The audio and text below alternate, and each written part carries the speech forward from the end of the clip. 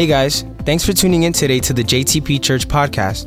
We hope God speaks to you through this message. If you want to share with us what God is doing in your life, you can write us at hello@jtp.church. If you would like to partner with us and make a financial gift to our ministry, you can visit us at www.jtp.church and make a donation. Now sit back and enjoy the message.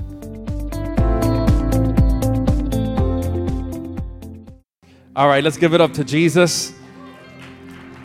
I want you to close your eyes right there where we are. Let's do a quick prayer. Father God and Holy Spirit, we thank you for this amazing time that we're living, this time of Thanksgiving, this week where we were able to share with our friends and with our loved ones, God, and just be able to give thanks unto you, because we realize that every good thing that we have and that we're able to enjoy today is because of you.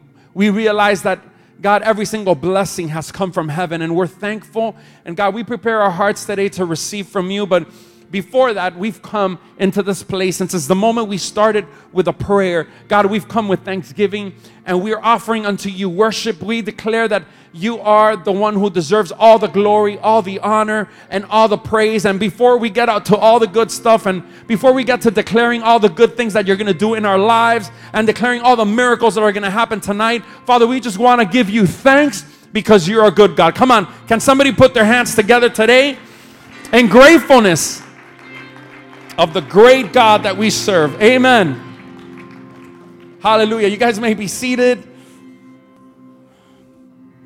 It's another Sunday in the house of God, and that's always a good thing. Amen. Thanks, worship team. Can we give it up to the worship team? Amen.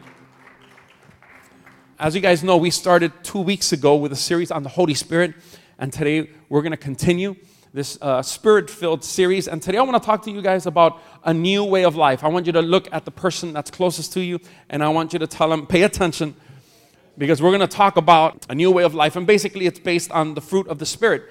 We talked about the 12 different roles, or most important or most common roles, that the Holy Spirit works in the lives of the believer last week. How many of you guys were here last week? Raise your hand.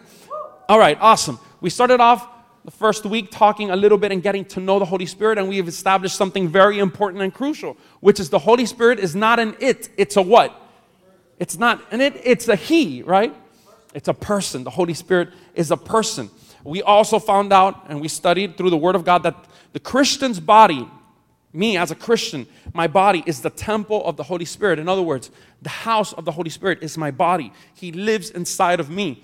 We learned through the Bible also that Christians are baptized into one Spirit, which is the Holy Spirit.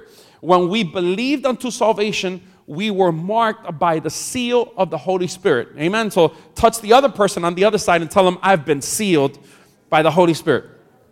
What I want to do today, I want to pick off where we left off last week. But before we start learning about this new way of life that we're going to talk about today, before we start making sure that the Spirit that lives inside of us is bearing fruit on the outside, I want to talk about something that Paul told us not to do in regards of the Holy Spirit. Okay, we're going to get to the things that we should do, but before we get to the things we should do, I want to dedicate 10 minutes to things that are very important that we shouldn't do with respect to the Holy Spirit. All right, and I call these the not tos. The first one is do not resist the Holy Spirit. Everybody say, we can't resist the Holy Spirit. And I'll show you what I mean, or at least I'll show you what Apostle Paul means. In Acts chapter 7, verse 51, he's talking to these people that were Christians, but they were up to no good. They were religious. They weren't Christians, better said. They were just religious. And he tells them in Acts 7:51, you stiff-necked and uncircumcised in heart and ears, you always resist the Holy Spirit as your fathers did, so did you. All right, we know that Christians don't cuss, we don't say bad words, but this is as close to saying bad words as it gets, right? You stiff-necked and uncircumcised in heart and ears. Why? Because he had a holy fit. And these people were very religious. They weren't living the life of the Spirit. They were seeing everything as a duty, and they weren't living out of a love for Christ. And he starts telling him that the reason why he had a problem with these people is because they would what? Resist the Holy Spirit. Maybe you're asking, how can one resist the Holy Spirit? When does that happen for me? Well, when the Holy Spirit is leading you in one direction, and all of a sudden you decide to act like you don't know, or like you don't want to go in the direction of the Holy Spirit, that's a way that you can resist the Holy Spirit, right? And I'm going to ask Jesus and Enier, since I got you guys closest, to come up here. Just a little bit so you guys could get, come on up. So you guys can get a mental picture of what resisting is. Now, I know you guys are both holy men. You guys love God, but one of you has to be the bad guy and another one has to be the good guy, right? So, yeah. He said for conscience sake, he's going to be the bad guy, so we got to volunteer, right? So Jesus is the Holy Spirit. And the Holy Spirit, he represents, Enier, face me. Enier represents me and you guys, right? We're people. We're trying to do the best that we can. And once we open our hearts, the Bible says that the Holy Spirit sealed us. And our bodies is the temple of the Holy Spirit. So where's the Holy Spirit living in Enier's life? He's living inside, right? Okay, he's inside. This is the temple of the Holy Spirit. So here's the Holy Spirit. Obviously, I can't get Jesus to get inside the body of, that'd be really weird. Okay, but Jesus here is going to be pushing Enier into a certain direction. But when Enier doesn't want to go in the direction that the Holy Spirit wants to go, he's resisting. He's resisting. So the Holy Spirit's telling him, look, love this person that hurt you. Pray for your enemies. Pray for your enemies. I'm not going to do that. He's resisting the Holy Spirit. When he's telling him, tithe because I want to bless you. I want to bless you. Tithe. But he's like, no, that's my money. I ain't going to tithe. Appreciate your help. Come on, give it up for these amazing volunteers. But just so you can get a mental picture of how it works, I mean, the Holy Spirit doesn't literally push us, but inside of us, when we come to church, when we read the Bible, when we pray, the Holy Spirit does that. He's always leading us, and he's always going to lead you in the direction to be more like Jesus. So if you see that it's been 10 years, and you're still the same person, and you're not more like Jesus since you were 10 years ago, it's very probable that you're resisting the Holy Spirit. Because the Holy Spirit is always pushing you to be more like Jesus, to give more, to love more, to be able to be less selfish, be more selfless, and be more like Jesus. But if we resist, then the Holy Spirit gets to the point where he stops prompting you. So what Apostle Paul's trying to tell these people, look, God wants to do amazing things through your life. God wants to use you in such a way that your whole family is going to be a testimony and it's going to be able to see Jesus through you. But because you're resisting the Holy Spirit and where the Holy Spirit wants to move you, then that's why you're not seeing it. So he would talk really strong, as you guys saw. You stiff-necked and uncircumcised in heart and ears. That's the first thing that I read in the Bible about not doing. We cannot resist the Holy Spirit. The second thing, this is even stronger. The Bible says, do not blaspheme against the Holy Spirit. Mark 3:29. I'm going to go really quick, all right? So if you guys want to jot this down, I'm going to give you a few verses. Mark 3:29 says, but he who blasphemes against the Holy Spirit never has forgiveness, but is subject to eternal condemnation. And now I want to go to Matthew 12:31 because it goes a little bit more in detail. It says, therefore I say to you, every sin and blasphemy will be forgiven men, but the blasphemy against the Spirit will not be forgiven. You could blaspheme against the Father, you could blaspheme against Jesus, but if you blaspheme against the Holy Spirit, that's the unforgivable sin. Now, how many know what blaspheme of the Holy Spirit is? Okay, let me get to that, because I want to clear something up. First of all, every sin is forgiven. There is not one sin that cannot be forgiven. And when you blaspheme against the Holy Spirit, it's not a particular sin.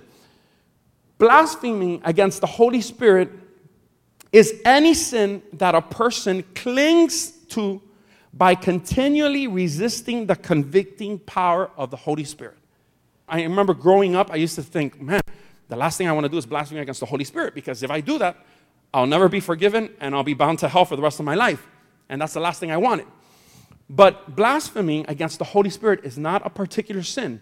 It's when you commit any sin and the Holy Spirit prompts you and tells you, look, he convicts you in your heart, you're doing wrong, and you continue, and you continue, and you continue in that sin. In other words, the Holy Spirit is speaking to you, but you are resisting, like we just finished talking, and you're deciding to do whatever you want. That's blasphemy against the Holy Spirit. Now, if it comes to a point where you've done that for a long time, and all of a sudden you come and you truly repent, because true repentance is when you separate from sin, then there is forgiveness of Christ. We're not perfect. Sometimes unconsciously even, we make mistakes, and all of a sudden the Holy Spirit speaks to your heart, and you say, man, you just told that person a lie. And all of a sudden you're like, oh my gosh, you know what? I got to go up to that person and tell them, look, in reality, I don't know what got into me, but I told you something that I shouldn't. I told you a lie, but, forgive me. I want to set things clear. I made a mistake, and I want to own up to what I did, right? The Holy Spirit tugs at your heart. But when you continue and you start covering up sins, it gets to a point where you start justifying yourself. You start justifying every single sin, and you don't even feel that a sin is a sin anymore. And that's when you start blaspheming against the Holy Spirit. In a nutshell, the unpardonable sin is any sin that a person doesn't want to give up, confess, or even ask forgiveness, and additionally doesn't want to hear any more about it from the Holy Spirit. So that's when we blaspheme against the Holy Spirit. So the Bible says, do not resist the Holy Spirit. The Bible also tells us that we shouldn't blaspheme against the Holy Spirit. Another thing that it tells us not to do is to quench the Spirit. Tell the person next to you, we should never quench the Spirit. When I hear that word, the first thing that comes to mind is Gatorade. I don't know why. Gatorade is a thirst quencher. At least that's what they advertise it to be. The drink that takes the prize on quenching thirst has to be water, right? That's the number one thirst quencher. So when you're very thirsty, you have a bottle of water that quenches your thirst. And when your thirst is quenched, what happens? You don't want any more. What the apostle's trying to say, man, don't ever get to a point where you think you have enough of the Spirit. Don't quench the Spirit because you can never have enough of this. You could be fooled to thinking that you have enough, but then you're just deceived. But the Bible says that, look, you can never have enough of the Spirit. I don't care how anointed you are, how filled of the Holy Spirit you are today, there's more for you tomorrow. So you should never feel quenched. You should never get to a point to say, you know what, I'm pretty good. I don't need to pray today because I prayed yesterday. Or I don't need to fast anymore because I'm good. I don't need to seek God. I don't need to read. Because the minute you do that, you're on your way down. The Bible says, don't quench the Spirit. Always allow the Holy Spirit to be able to minister to you and push you to more. And you know what? The Holy Spirit doesn't just speak to you through the Word. He speaks to you through your HOB leader. When he encourages you, when he tells you, hey, let's get involved. Let's serve Christ in this area. Get involved in serving God as a volunteer. Let's go out. We're going to start fasting. Did we announce that? We have 5 nights of fasting that start tomorrow. We're going to have services every single night, Monday, Tuesday, Wednesday, Thursday, and Friday, for something specific. We want the glory of God to fall over our congregation like never before. But specifically, we need to find a place before April to move, because we already sold this place to Mount Sinai. They're going to do a medical emergency center here, and we're needing a bigger place. And we've been looking for months already, over 50 different locations. And a lot of them say, look, we don't want a church here. So a lot of the places are really, it appears to be locked up, but we believe that God has the right place for us. So as a church, we want to connect to what God is speaking and the direction that God is leading us to make sure that we go to the right place, and so God could show us which is the amazing place that God has, I don't know, for the next 10 years, 20 years, who knows. Amen. So tomorrow we're going to be here at 8 o'clock. But talking about quenching the Spirit, you see, you can never feel too satisfied. You can never feel like you're filled enough, because there's always more. So tell the person next to you, don't ever quench the Spirit. And the last thing about these do nots, or not tos, that the apostle writes is, do not grieve the Holy Spirit. Ephesians 4:30 and 31 says, and do not grieve. Grieve means to disappoint or to hurt. Do not grieve the Holy Spirit of God, by whom you were sealed for the day of redemption. And then 31 starts talking about a lot of things that grieve the Holy Spirit, because you probably say, well, Pastor, I don't want to grieve the Holy Spirit, but how do I know when I'm grieving the Holy Spirit?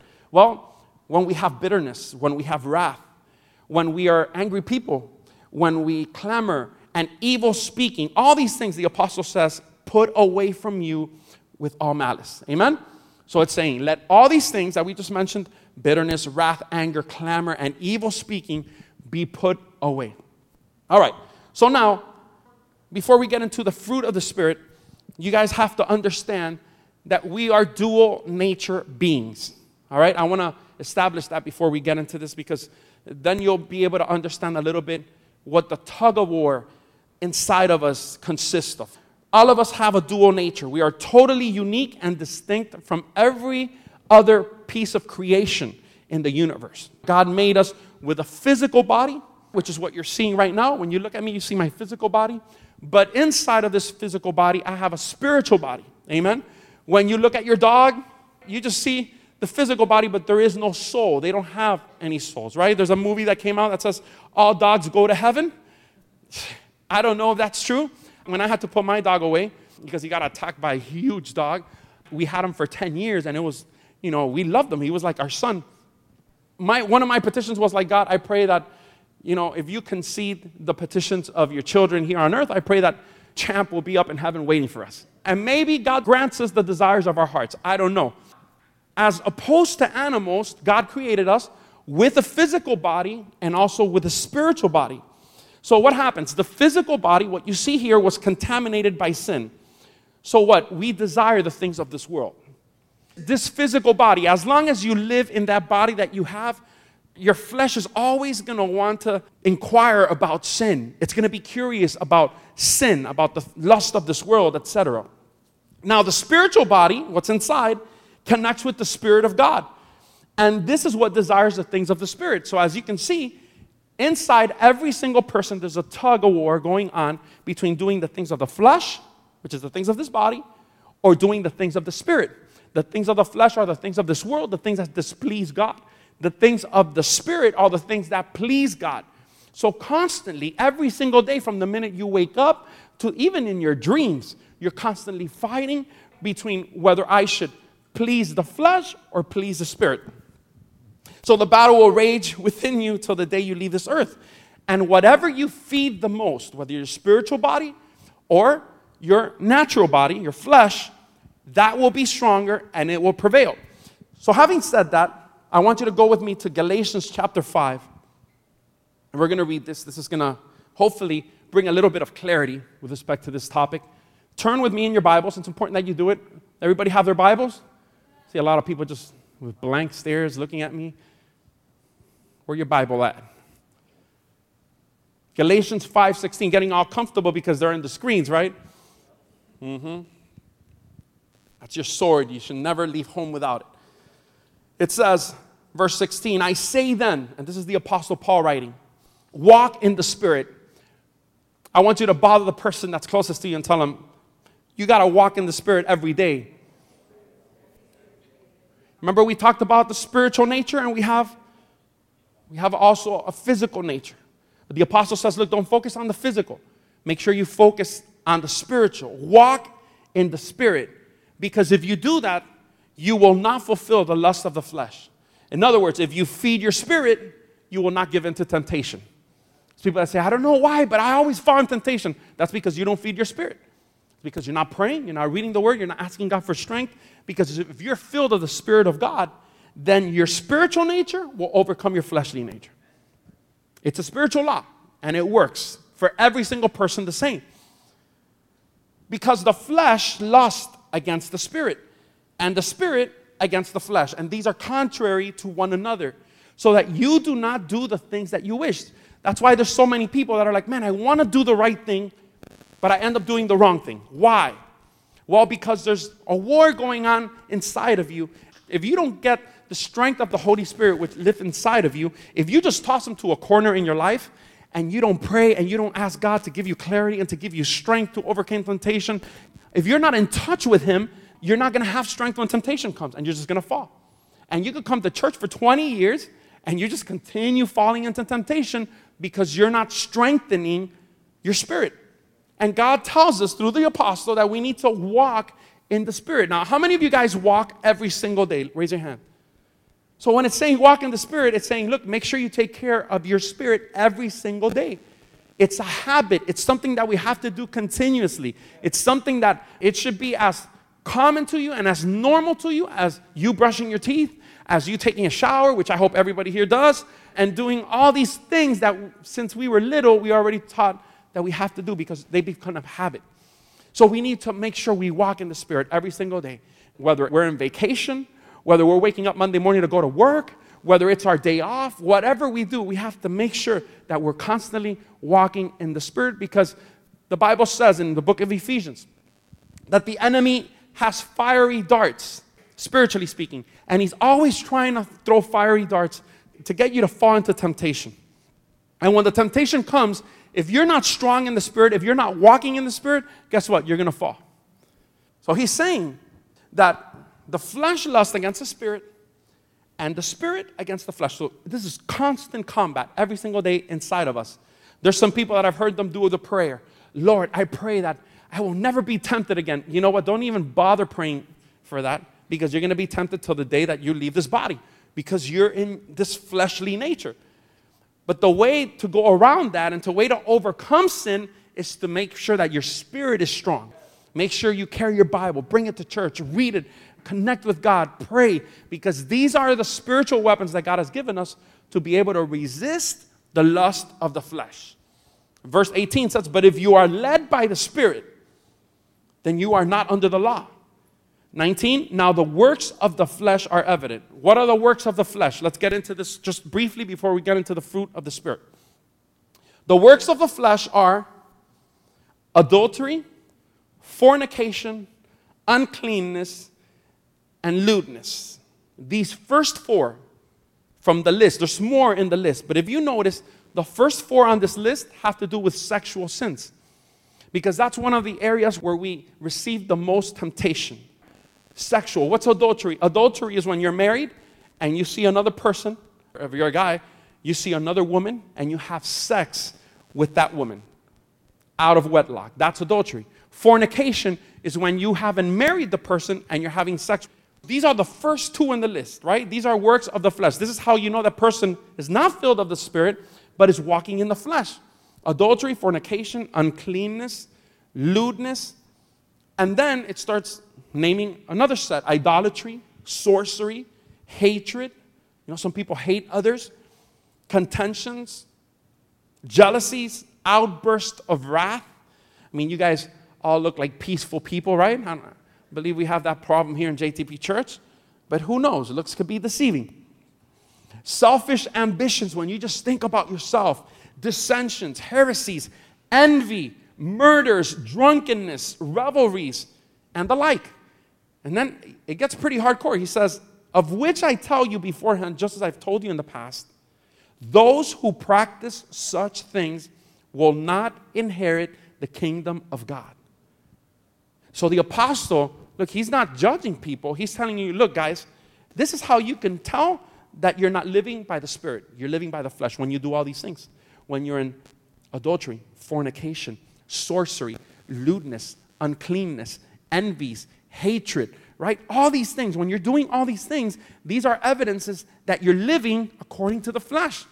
And when you live according to the flesh, if you practice these things, you will not inherit the kingdom of God. In other words, instead of going to heaven, you'll go to the other place, which is called hell. How many of you guys want to go to heaven, right? How many of you guys want to inherit the kingdom of God? Of course. God tells us what we should focus on through the Apostle Paul, and he tells us that we should walk in the Spirit. It's our new way of life. Before, we used to walk according to what we wanted to do. We had no control. We just went with the flow. What most people do, what we see on social media, that's what we do. What we see our friends do, it's the way of life. But then we found a new way of life, which is the way to the truth, which is the way to eternal life. And then, you know what? We allow the Holy Spirit to change the way that we were living and to just help us live God's way. And if we do so, we will inherit the kingdom of God. And it will be well with us. How many say amen? And God's way always supersedes any way, right? It's always the best way. So now that we talked a little bit about the works of the flesh, let's get into the fruit of the Spirit. And I want you to go with me to Galatians 5, 22 and 23. We're going to go a little bit backwards here. We're going to read verse 24, Galatians 5, 24. And it says, and those who are of Christ have crucified the flesh with its passions and desires. How do I know that I'm walking in the Spirit? How do I know that I belong to Christ? Because when we come here and we say, God, I want to give you my heart, we come here messed up with a bunch of sins. God forgives every single one of them. But from that day on, you opened your heart to the Holy Spirit. And he came, and we learned throughout the series that he's living inside of us, and he starts prompting us, just like we illustrated here with Enier and Jesus. He starts pushing us in certain direction. If we were people that used to blow up, and we used to hate people, or we used to just scream out people because we used to get upset really quickly, he's starting to prompt us to be able to be more loving, more patient, more merciful, more compassionate. Before, I don't know, we had issues with sexual sins. Now we come to Christ and say, hey, we got to stop doing this because God is not pleased through this. We got to start honoring God with our bodies because our bodies don't belong to us. This is a temple of the Holy Spirit. I don't want to be having or doing sins with this body that belongs to the Holy Spirit. So what is Paul saying here? That those who belong to Christ have crucified the flesh. Doesn't mean that you're going to nail yourself to a cross, all right? But spiritually speaking, it's saying, look, right now, I'm not alive to myself anymore. Now, God is the one who's in control. So in the past, this fleshly nature would have wanted to do this, would have wanted to tell a lie to get out of this problem, would have wanted to deceive this person so I can make more money. But now that I have Christ, the Holy Spirit inside of me produces fruit of the Spirit, which we're going to get to now, and now things have changed. I'm not the same person. This is a new way of life. Come on, touch the person next to you and tell them it's all about a new way of life. It's the way of the Spirit. Now, go to the verses right before that. We just read 24. Let's go to 22 and 23. These are the fruit of the Spirit. How do I know that a person has the Holy Spirit in them? Well, you got to see these characteristics inside of them. But the fruit of the Spirit is love, joy, peace, long-suffering, kindness, goodness, faithfulness, gentleness, self-control. Against such there is no law. So the apostle first tells us in comparison what are the works of the flesh, and then he gets into telling us what are the works or what are the fruits of the Spirit. And the fruits of the Spirit are all the ones that we just finished mentioning. How many of you guys would be able to tell what kind of tree something is, whether it's an apple tree or an orange, just by looking at its leaves? Raise your hands. Most of us wouldn't. We're not experts. I mean, maybe an expert could just look at the type of leaf and they're like, oh, okay, this is a mango tree. And I know we got a lot of Cubans here, right? You guys know what the leaves of a mango tree looks like. You don't need to see mangoes on the tree because you know it, right? You just know what a mango tree looks like. But for the person that's not an expert, you know, usually the type of fruit tells you what type of tree it is. Am I right? If you see apples hanging, you know it's an apple tree. If you see oranges, like when we go to Orlando, you know, you see all those fields full of orange trees. And in the time of blue, you can see all the little oranges all over. You know those are orange trees. So the same with our lives. Who lives in you and who rules you is evident by the fruit you show on the inside. Some people say, well, I'm a Christian. But then their fruits are totally different. And you're like, wait a second. I read a story about a little boy who used to escape his bedroom after being punished. He would crawl out of his bedroom window down an old fruit tree to the ground. And one day his father told him that he was going to chop down the fruit tree because it hadn't borne any fruit for a number of years. So that evening, the boy and his friend, they went out and they bought a bushel of apples. And during the night, they tied those apples on the barren branches. The next morning, the father couldn't believe his eyes. He said to his wife, honey, I just can't believe it. The old tree hasn't yielded any fruit for years, and now it's covered with apples. And the most amazing thing is that it's a pear tree. The kid thought he would be able to fool the father, but he couldn't fool the father because the father already knew what kind of a tree it was. And sometimes we think we can fool God, or we could fool people, we could fool our leaders, because we do the Christian thing when we come to church, but then Monday through Saturday, we live according to the works of the flesh. And we don't realize it, but we're like an apple tree trying to give out oranges. God doesn't want us to appear to be something on the outside that we're not on the inside. Before we get into the fruit, I want to ask you, what fruit is your life giving out? What type of fruit are you giving? Are you giving out the fruit of the Spirit? Or most of your fruits more like the works of the flesh? Let's talk a little bit about these fruit of the Spirit. The first one is love. Everybody shout love. L-O-V-E. But it's not love like you see in the Hollywood movies. It's love the way God defines it. And I don't have a lot of time to spend on this because there's 10 of them, and I'm going to go really quickly. But 1 Corinthians 13, if you read that whole chapter, you see what God's definition of love is. It's very different. I want to share with you Matthew 5, 44 and 48, just to be able to establish what kind of love God is referring to here. But I say to you, love your enemies. How many say amen to that? You said amen for me to love my enemies, but what about your enemies? Love your enemies. Bless those who curse you. Do good to those who hate you. And pray for those who spitefully use you and persecute you. Let me read that again, because this is the type of love that God is calling us to. Didn't He love you when you were a sinner? Didn't He love you when you were dead in sins? And sometimes we still continue falling into sin, and He still continues to love us. That's how He wants you to love others.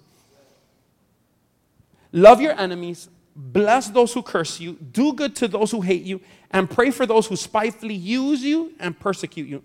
That you may be sons of your Father in heaven. For He makes His sun rise on the evil and on the good. And He sends rain on the just and on the unjust. God brings out the sun for the good, and He brings out the sun for the bad. He sends the rain for those that are good. He sends the rain for those that are unjust as well. So God is saying that you are like the Father. God wants us to be more like Him in that we do the same. He doesn't want you to pay evil for evil. When somebody comes and does something wrong to you, when somebody comes and curses you, if somebody comes and does something spiteful, the Bible says we have to pray for them. You have to love them, bless them. 46 says, for if you love those who love you, what reward do you have? Think about it. Everybody loves the people that love them, or not. I don't have to have the Holy Spirit to love somebody that loves me. Somebody comes and gives me a $1,000 gift for Christmas.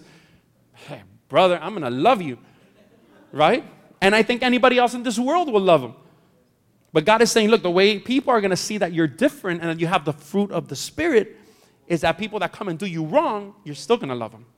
So your love is not going to be conditioned on what other people do to you, but it's going to be conditioned on the love that the Father has shown to you and that you're portraying to other people. How many say amen?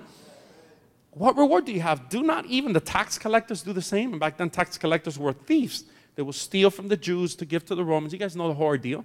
So he's saying, look, they do too. You know, they love the people that love them. And 47 says, and if you only greet your brothers only, what do you do more than others? Don't the tax collectors do the same? Therefore, you shall be perfect, just as your Father in heaven is perfect. Wow. I think that's a tall order. But you see why we need the Holy Spirit? Because if you read all these fruit of the Spirit, these 10 that we're going to talk about in the next 10 minutes, you're going to say, man, I can't do that. Well, of course. Of course you can't do it on your own. You need the power of the Holy Spirit to be able to love others. You need the power of the Holy Spirit to be hanging on a cross and say, Father, forgive them, for they don't know what they do. All right, so that's love. The second fruit of the Spirit is joy. And I just want to read you an excerpt of a book. It's called The Applause of Heaven by Max Lucado. And Max Lucado writes of a certain king. Just pay attention with respect to joy. No man had more reason to be miserable than this one, yet no man was more joyful. His first home was a palace. Servants were at his fingertips. The snap of his fingers changed the course of history. His name was known and loved. He had everything: wealth, power, respect. And then, all of a sudden, he had nothing. Students of the event still ponder it. Historians stumble as they attempt to explain it. How could a king lose everything in one instant? One moment he was royalty, the next he was in poverty. His bed became at best a borrowed pallet and usually the hard earth. He never owned even the most basic mode of transportation and was dependent upon handouts for his income. He was sometimes so hungry he would eat raw grain or pick fruit off a tree. He knew what it was like to be rained on, to be cold. He knew what it meant to have no home. His palace grounds had been spotless. Now he was exposed to filth. He had never known disease, but was now surrounded by illness. In his kingdom, he had been revered. Now he was ridiculed. His neighbors tried to lynch him. Some called him a lunatic. His family tried to confine him to their house. Those who didn't ridicule him tried to use him. They wanted favors. They wanted tricks. He was a novelty. They wanted to be seen with him, that is, until being with him was out of fashion. Then they wanted to kill him. He was accused of a crime he never committed. Witnesses were hired to lie. The jury was rigged. No lawyer was assigned to his defense. A judge swayed by politics handed down the death penalty. They killed him. He left as he came, penniless. He was buried in a borrowed grave, his funeral financed by compassionate friends. Though he once had everything, he died with nothing. He should have been miserable. He should have been bitter. He had every right to be a pot of boiling anger, but he wasn't. He was joyful. Sourpusses don't attract the following. People followed him wherever he went. Children avoid sore heads, but children scampered after this man. Crowds don't gather to listen to the woeful, but crowds clamored to hear him. Why? Because he was joyful. He was joyful when he was poor. He was joyful when he was abandoned. He was joyful when he was betrayed. He was even joyful as he hung on a tool of torture, his hands pierced with 6-inch Roman spikes. Jesus embodied a stubborn joy, a joy that refused to bend in the wind of hard times, a joy that held its ground against pain, a joy whose roots extended deep into the bedrock of eternity. Come on, can somebody put their hands together for that? Because when we talk about joy, especially now in Christmas time, we think that joy is associated with how big of a gift we get or how much food we're going to get. And sometimes we associate joy with so many things, but Jesus, we don't realize everything he gave up because we've never been to heaven. We don't know how good it is up there, but he left everything up there to come, make himself just like you and me, to suffer through cold, through spite, suffer people's rejection, suffer all this. And still, with all of that, he still had joy, which means that you and I, when we have the joy of the Lord, when we have the Holy Spirit, man, we should have joy in every circumstance in our lives.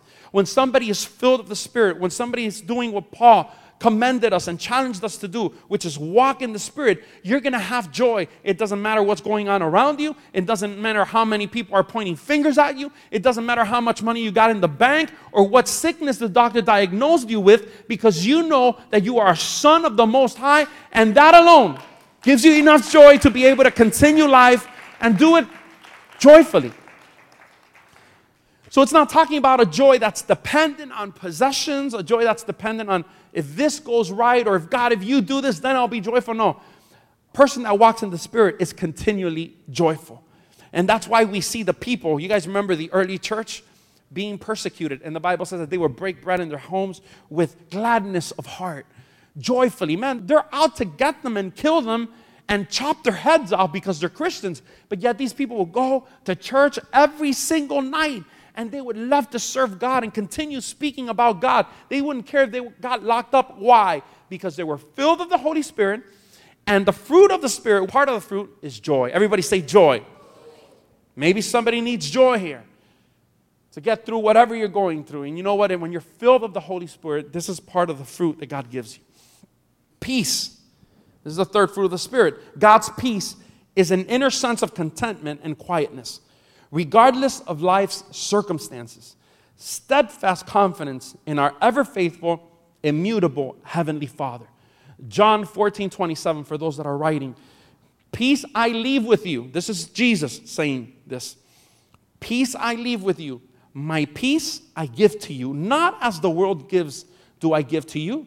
Let not your heart be troubled, neither let it be afraid. Everybody say, God's peace is the best kind of peace. Because it's a peace that you have no matter what you're going through. Amen? Number 4 is long-suffering. Long-suffering is having or showing patience in spite of troubles, especially those caused by other people. That's what long-suffering is. Having or showing patience in spite of trouble. Patience in the midst of trouble, especially those caused by other people. Because sometimes it's caused by circumstances, but when it's caused by people, oof. It's hard for us to love these people, but we just learn that if we were going to walk in the Spirit, we have to what?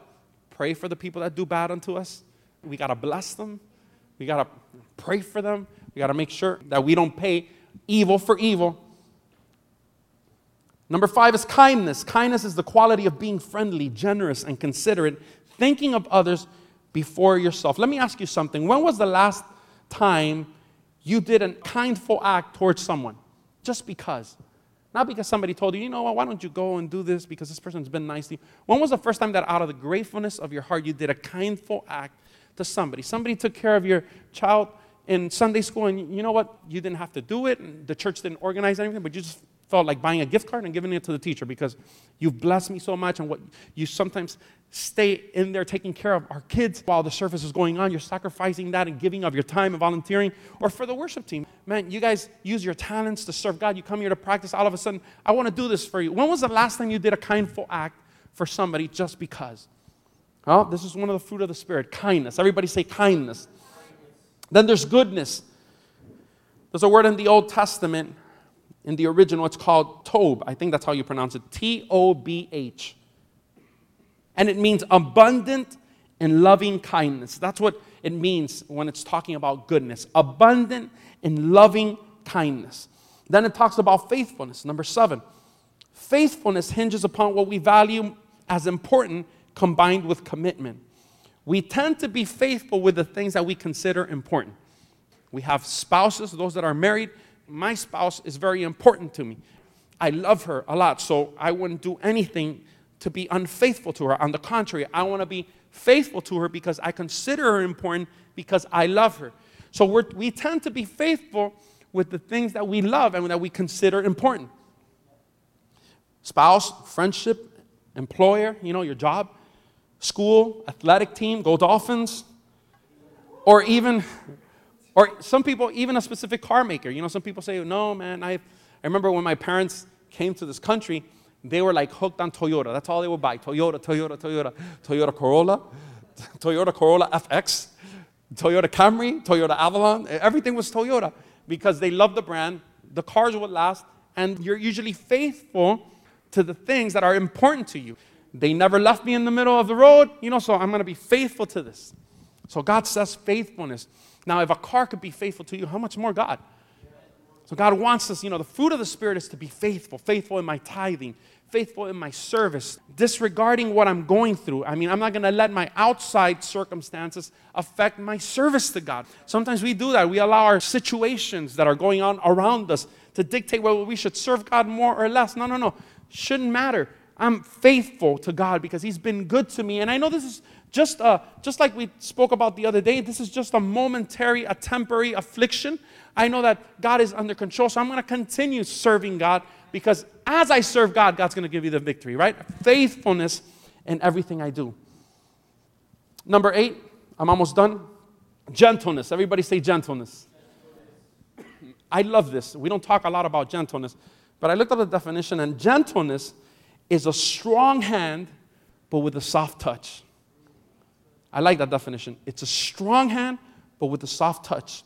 It is a tender, compassionate approach towards others' weaknesses and limitations. A gentle person still speaks truth and is still firm, sometimes even speaks painful truth, but in doing so guards his tone so the truth can be well received. Gentleness, right? It reminds me of a word that Carly and I bring up a lot in our conversations. Tact. Everybody say tact. How you say things, because you could correct somebody and you could do it in a way that person says, I don't ever want to go or see that person ever again. Or you could just be encouraging on a person and still tell them what they did wrong and try to correct them, or say a truth, but you say it in a way that it's gentle. That's gentleness. I have 5 things that I want to share with you if you guys want to write them down.